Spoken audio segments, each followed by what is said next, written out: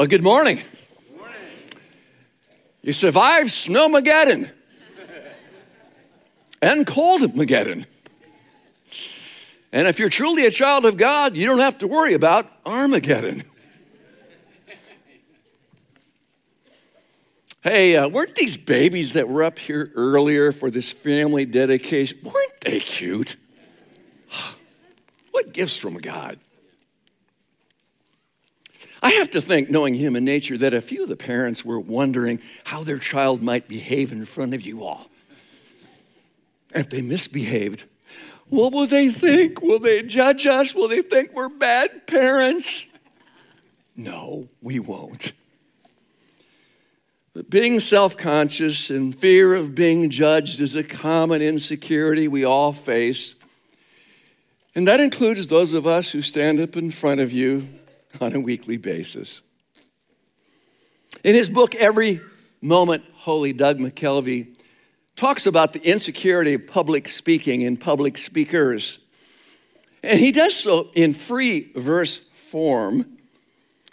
And just to be fully disclosing to you, I identify with what he says. I could have said this, and here it is. What have I to offer here that might sustain the souls of others? Alone, I have little more to show beneath this scrutiny of lights than my own pride and insecurity, my craving for praise, and my fear of rejection. He speaks truth. In fact, I'll go so far as to say I am convinced that insecurity is the root issue behind judging others. If I can put somebody else down, I can feel better about myself. Today's message is entitled, When We Judge. And please note the ellipsis, the ... My point is there are implications to judging. My text is James chapter 4, verses 11 and 12. I invite you to turn there with me. And I want you to note that these two verses are simply an extension of the first 10 verses of this chapter and Pastor Pat's last two messages. In fact, if we go to the whole of James, this passage gives us more understanding because we see that speaking slanderously is really the result of 4 sins as outlined in James. What are they? Arrogant boasting, jealousy, self-centered desires, and pride, the mother of all sin. Now let me read our text. And please understand, in context, James has been speaking about interpersonal conflict. So he gives a prohibition. Do not speak evil against one another, brothers. We could render that brothers and sisters. The one who speaks against a brother or judges his brother speaks evil against the law and judges the law. But if you judge the law, you're not a doer of the law, but a judge. There's only one lawgiver and judge, he who is able to save and to destroy. But who are you to judge your neighbor? Admittedly, this isn't one of those feel-good passages, ooey-gooey kind of passages you find in the Bible. It's not one that we would etch on the front of our Christian t-shirts or tattoo on a various part of our body. It's another hard-hitting salvo from the pen of James. And as I think about it, I think about a quote from Ellen Vaughn, which makes me both smile and squirm at the same time. She writes this: outside a radical revision, the Bible would not make it as a cheerful Hallmark movie. You think? But this is the word of the Lord, so we're going to preach it. Now, I confess, when I read these words, they're a little confusing to me. What in the world does James mean about, sitting in judgment of the law? So I tried to rework it in paraphrase form, and this is what I came up with, and I'll just share with you what I wrote. What it means: to speak evil of the law by way of slander is just another way of saying that we play the role of judge and jury by setting ourselves up over the law of God. It is playing God by making law as if we are God. So what is the law to which James refers? Now understand James written probably about 50 AD to a Jewish audience. He's thinking Old Testament. So I think he has in mind Leviticus chapter 19, and I want to read some selections from that chapter right now for you. You shall do no injustice in court. You shall not be partial to the poor or defer to the great. But, and here's the key word, in righteousness. Remember that. In righteousness shall you judge your neighbor. You shall not go around as a slanderer among your people. You shall not take vengeance or bear a grudge against the sons of your people. But you shall love your neighbor as yourself. Why? Because I am the Lord. Now this last verse, which is in color, is referenced by Jesus in Matthew 22 as the second great commandment. You're familiar with that, love your neighbor as yourself. We all know the first and great commandment. Pastor alluded to it from Deuteronomy, chapter 7, or chapter 6 rather. Hear, O Israel, the Lord our God is one, and you shall love the Lord your God with all your heart and all your soul and all your mind and all your strength. And just for the record, that is reflected in the first 4 of the 10 commandments. They are Godward in orientation. They're vertical. The second greatest commandment, love your neighbor as yourself, is captured in the last 6 of the commandments because they are manward in orientation. They're horizontal. But back to the ellipsis implications I alluded to at the outset. I have 2 for you. And here's the first. Really profound stuff. Get ready. If you live in a glass house, don't throw stones. That finds its source in Matthew chapter 7, a very familiar text. And this is where Jesus warns. Judge not. And let me pause to say, I think we need to interject the word here, hypocritically. He's not saying we can't judge, just don't judge hypocritically. Judge not hypocritically, that you be not judged, for with the same judgment you pronounce, you will be judged. With the same hypocritical measure you use, it'll be measured to you. Now, why do you see the speck that is in your brother's eye, but do not notice the log that is in your own eye? How can you say to your brother, let me take the speck out of your eye, when there's a log in your own eye? And here it is. You hypocrite. First take the log out of your own eye, and then you'll be able to see clearly to take the speck out of your brother's eye, i.e. only then can you judge correctly. Now, as you stare at verses 3 and 4, you see that Jesus makes application to our spiritual brothers and sisters. He's talking about believers. And if we're honest, we tend to judge other believers the harshest for the sins we most hate in ourselves. Do you agree?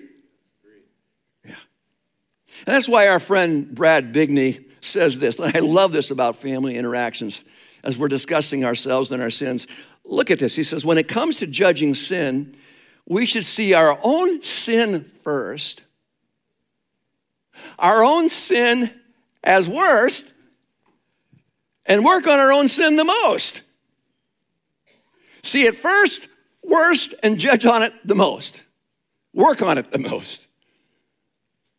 That's good, Brad. The prefab trusses that we see being hoisted into place during rooftop construction, I think, are a good word picture of the log in our own eye.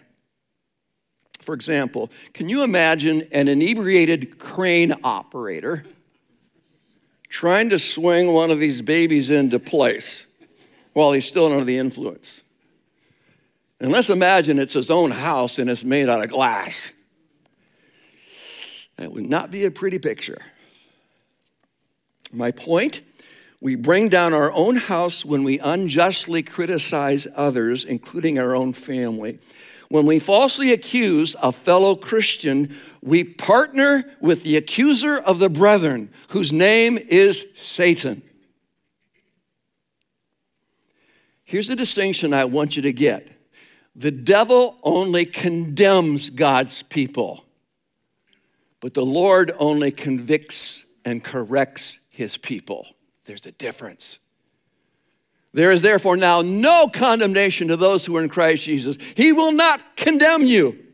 That's already passed because of the blood of Christ when you trusted Jesus. But he will convict and he will correct you. So let's follow the Lord's example. When folks come in for counseling and they unburden themselves from all their sins, I tell them, I'm not here to condemn you. God doesn't condemn you. He will convict you. He will correct you. As you confess your sins, you can be forgiven. Brethren, if a man be overtaken in a fault, you who are spiritual, restore such an one. But do it in a spirit of gentleness, considering yourself, lest you also be tempted. Galatians 6:1. So, if you live in a glass house, don't throw stones. Number 2 implication. Again, very profound. Don't judge a book by its cover. You also know what that means. And we need to not judge by appearances. We need to go deeper. When we have all the facts, it's easy to come up with answers. But getting those facts takes some insight. And this is where we come to another directive from Jesus. This in John 7:24. This is what he said. Do not judge by appearances, but rather judge with right judgment or righteous judgment, as per Leviticus 19:15. So there's a kind of judgment, as referenced in Matthew 7, that is self-righteous. That's wrong, it's hypocritical. But there's also an appropriate kind of judgment encouraged in the area of moral and theological discernment. Now, how do we know the difference? How do we keep this balanced? Well, here's the bottom line. Ask ourselves, what do the scriptures say? And then go no further than the Bible goes. Stand where the Bible stands, but go no further, and make sure your motives are pure. Now, as I pored over this text, I had to ask myself, what was James hitting at in these 2 verses on judging? And you got to look at the context. Context is king. We're expository preachers here. We look at the context. So as you go back in James, and you've heard messages about this, here's what I determined, what James had in mind for judging. Number 1, in chapter 2, James revealed the superiority complex that wealthy believers often impose upon those who are poor. And in chapter 4, James revealed the rivalry between believers that seek to get their own way, often causing fighting between them. As per chapter 4, verse 1, the writer talks about desires that prompt us to fight and quarrel. We're talking desires on steroids. We think that all of our desires have to be met right now, a kind of immediate gratification. Last spring, author, speaker Janet Oakwin came to Our Ladies and spoke something very profound that stuck with Our Ladies, and she nailed it when she said, this is based on James 4, we do what we do because we want what we want. And truth be known, we want it now. Snap to, we tell people. And this leads to competition and ultimately friendship with the world. So we put these 2 passages together and we comprise some questions for introspective activity, asking ourselves, how am I doing with what James is exhorting us? I want you to try these 4 questions on for size and make personal application. I'm going to do the same thing. Number 1, do we gravitate to the beautiful and the bountiful? And by that I mean the rich. More than to the plain and the poor. Both are present here in this body as well. Or if you will, do we gravitate more to the young and the popular than to the aged and the infirm? Are we quick to judge each other by external appearances and apparent successes? Question 2, Do we always have to be right or always have to have our own way? You know the old adage, it's my way or the highway. Number 3, are we incessant in comparing ourselves with others and never content with who we are or how we look? Are we quick to jump ship in a kind of parallel to the transfer portal mentality of modern college sports? You know, I need a new team. I need a new look. I need a new job. I need a new spouse. I can't stand it when somebody looks better than me or somebody does better than me. I want to be king of the hill. Friends, don't be deceived. Here it is. Comparison is the thief of joy. Would you say that out loud with me so it sticks? Comparison is the thief of joy. God made you unique. You be you. Bloom where you're planted. Don't try to live life off of someone else's script. Don't imitate somebody else. Be who God made you to be. Number 4, is our brand of Christianity impressed by associations that reflect misplaced priorities? What are those priorities? The late revivalist Leonard Ravenhill made this stark observation. The early church was married to poverty, prisons, and persecutions. Today, the church is married to prosperity, personality, and popularity. I contend that much of what drives our American evangelical economy is applause and affluence. It's as if we've fallen prey to what Jesus warned about in Matthew chapter 6, what he called the evil eye, which is a reference to being greedy.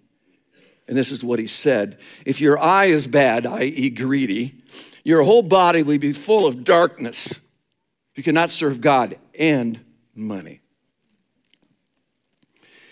I want to give you a couple of personal illustrations, and this is going to intersect between my physical sight and, figuratively speaking, my spiritual sight. And you'll see the crossover in a moment. About 18 years ago, I suffered from a number of significant eye problems. I was pastoring a church in northern Kentucky, just across the river from Cincinnati. Among my several problems, I had 2 torn retinas, one in each eye. I knew my eyes were a problem, so I went to a surgeon at the Cincinnati Eye Institute, a renowned place, and opted for laser surgery. And after the surgery, the surgeon confessed to me that during the process of doing a variety of things, he said, I found scar tissue on both of your eyes, Curt, and I peeled back the scar tissue from your left eye and was successful. But he says, as I got into the right eye trying to peel back your scar tissue, it was very tightly adhering, and I feared that if I went any further than I'd gone, I would rip your eye and I would blind you. So I stopped. And so doing, from that moment on, in my right eye, it's as if I have a little piece of cellophane tape right in the center, making it extremely difficult for me to read with this eye. So from that point on, I opted out of contact lenses, glasses. I've learned to lean on my left eye to help out. And truth be known, I resort to using a rather large font when I write manuscripts for my messages or use message notes. Where am I going with this?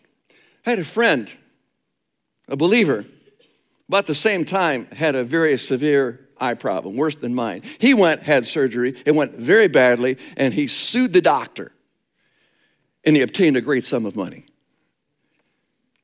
He resigned, retired at a relatively young age, moved to Florida.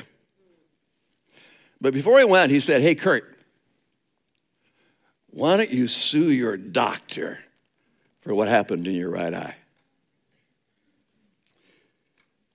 I didn't say anything to him, but these were my thoughts. My doctor did his best. He was trying to help me. His motives were pure. why would I sue him? I mean, this is a sovereign act of God. And we as believers sometimes have things happen to us that we don't like, but we accept it from the God in heaven who knows best. Amen. We kiss the hand. And by the way, I'm grateful that I'm not blind in my right eye. Look for the positives. Now, I'm no hero for my choice, and here's where I switch over now to the figurative spiritual eyesight. Last Monday on my day off, I drove to Walmart. I came the back way on Hulsizer Drive, and as I was driving, I didn't realize there was a little dip in the road before you get to Walmart. And there was a deep puddle of standing ice water on the road. Why it wasn't frozen solid, given the temperatures, I do not know. It was liquid. When I drove through it, it splashed on my windshield and became an instant flash freeze. My entire windshield was blinded. I couldn't see a thing. I couldn't see the traffic. I couldn't see the road. It was a sheet of ice, just in a moment. What am I supposed to do? I did the only thing I could do. I stopped the car, feeling I was maybe rear-ended by somebody. And God got me through that. I scraped it and went on to shop. But I was wondering, what in the world is that all about? And I began to realize, oh yeah, I'm preaching on Sunday. God is up to something here. And so I began to shop, and I did some extra steps for exercise. And I became very aware of my surroundings. And you know this, Walmart captures a great diversity of workers and shoppers.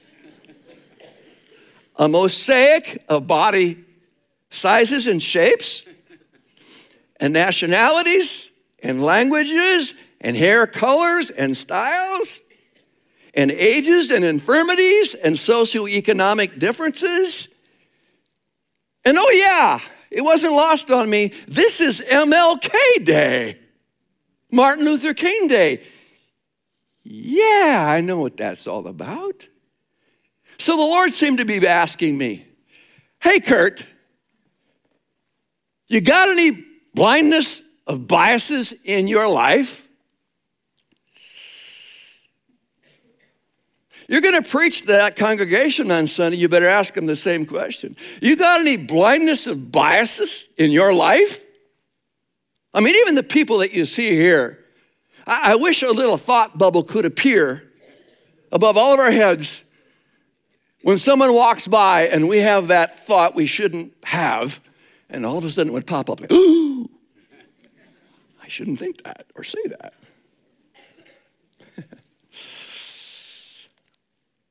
That's what the windshield experience was all about. We have to stop judging people by externals. And let me add, we don't always have to be right. Sometimes it's more important to be kind than right. And I'm still trying to learn that after 49 years of marriage. It's more important to be kind than right.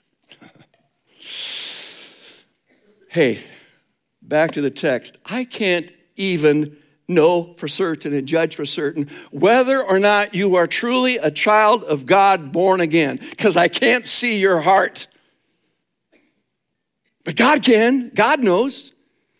And by the way, God will judge you. Verse 12 again. There's only one lawgiver and judge. He who is able to save and to destroy, both save and destroy. That's God. But who are you to judge your neighbor? He will judge you based upon what you've done with his son. And he knows your scorecard already. The record is in heaven. Short of perfection, you do not qualify. And that's why the Lord Jesus came to lay down his life as a payment for your sins, an atonement for your iniquities, and then he rose again so that he might come and live in your life if you would invite him in by faith. You must be born again. He sees the record. He knows exactly who you are and every thought. And he will judge you And the only way for forgiveness is through the blood of Jesus Christ. So have you trusted him as Savior? And if you have not, will you do that right now? Billy Graham tossed away all the externalism of how we judge each other and simply put it this way. I love this. What is the use of being famous on earth if heaven doesn't know your name? Would you pray with me? Lord, help us to answer that question with Judgment Day honesty. Help us to turn our eyes away from our own agenda, our own self-righteousness and judging other people. Forgive us. And instead, help us to turn our eyes upon Jesus. Turn our eyes to Calvary in the empty grave and truly believe, and then let the living Christ help us to see through his eyes, because all these people are created in his image. And the bottom line question is, do they know Jesus or not? That's the only question that matters.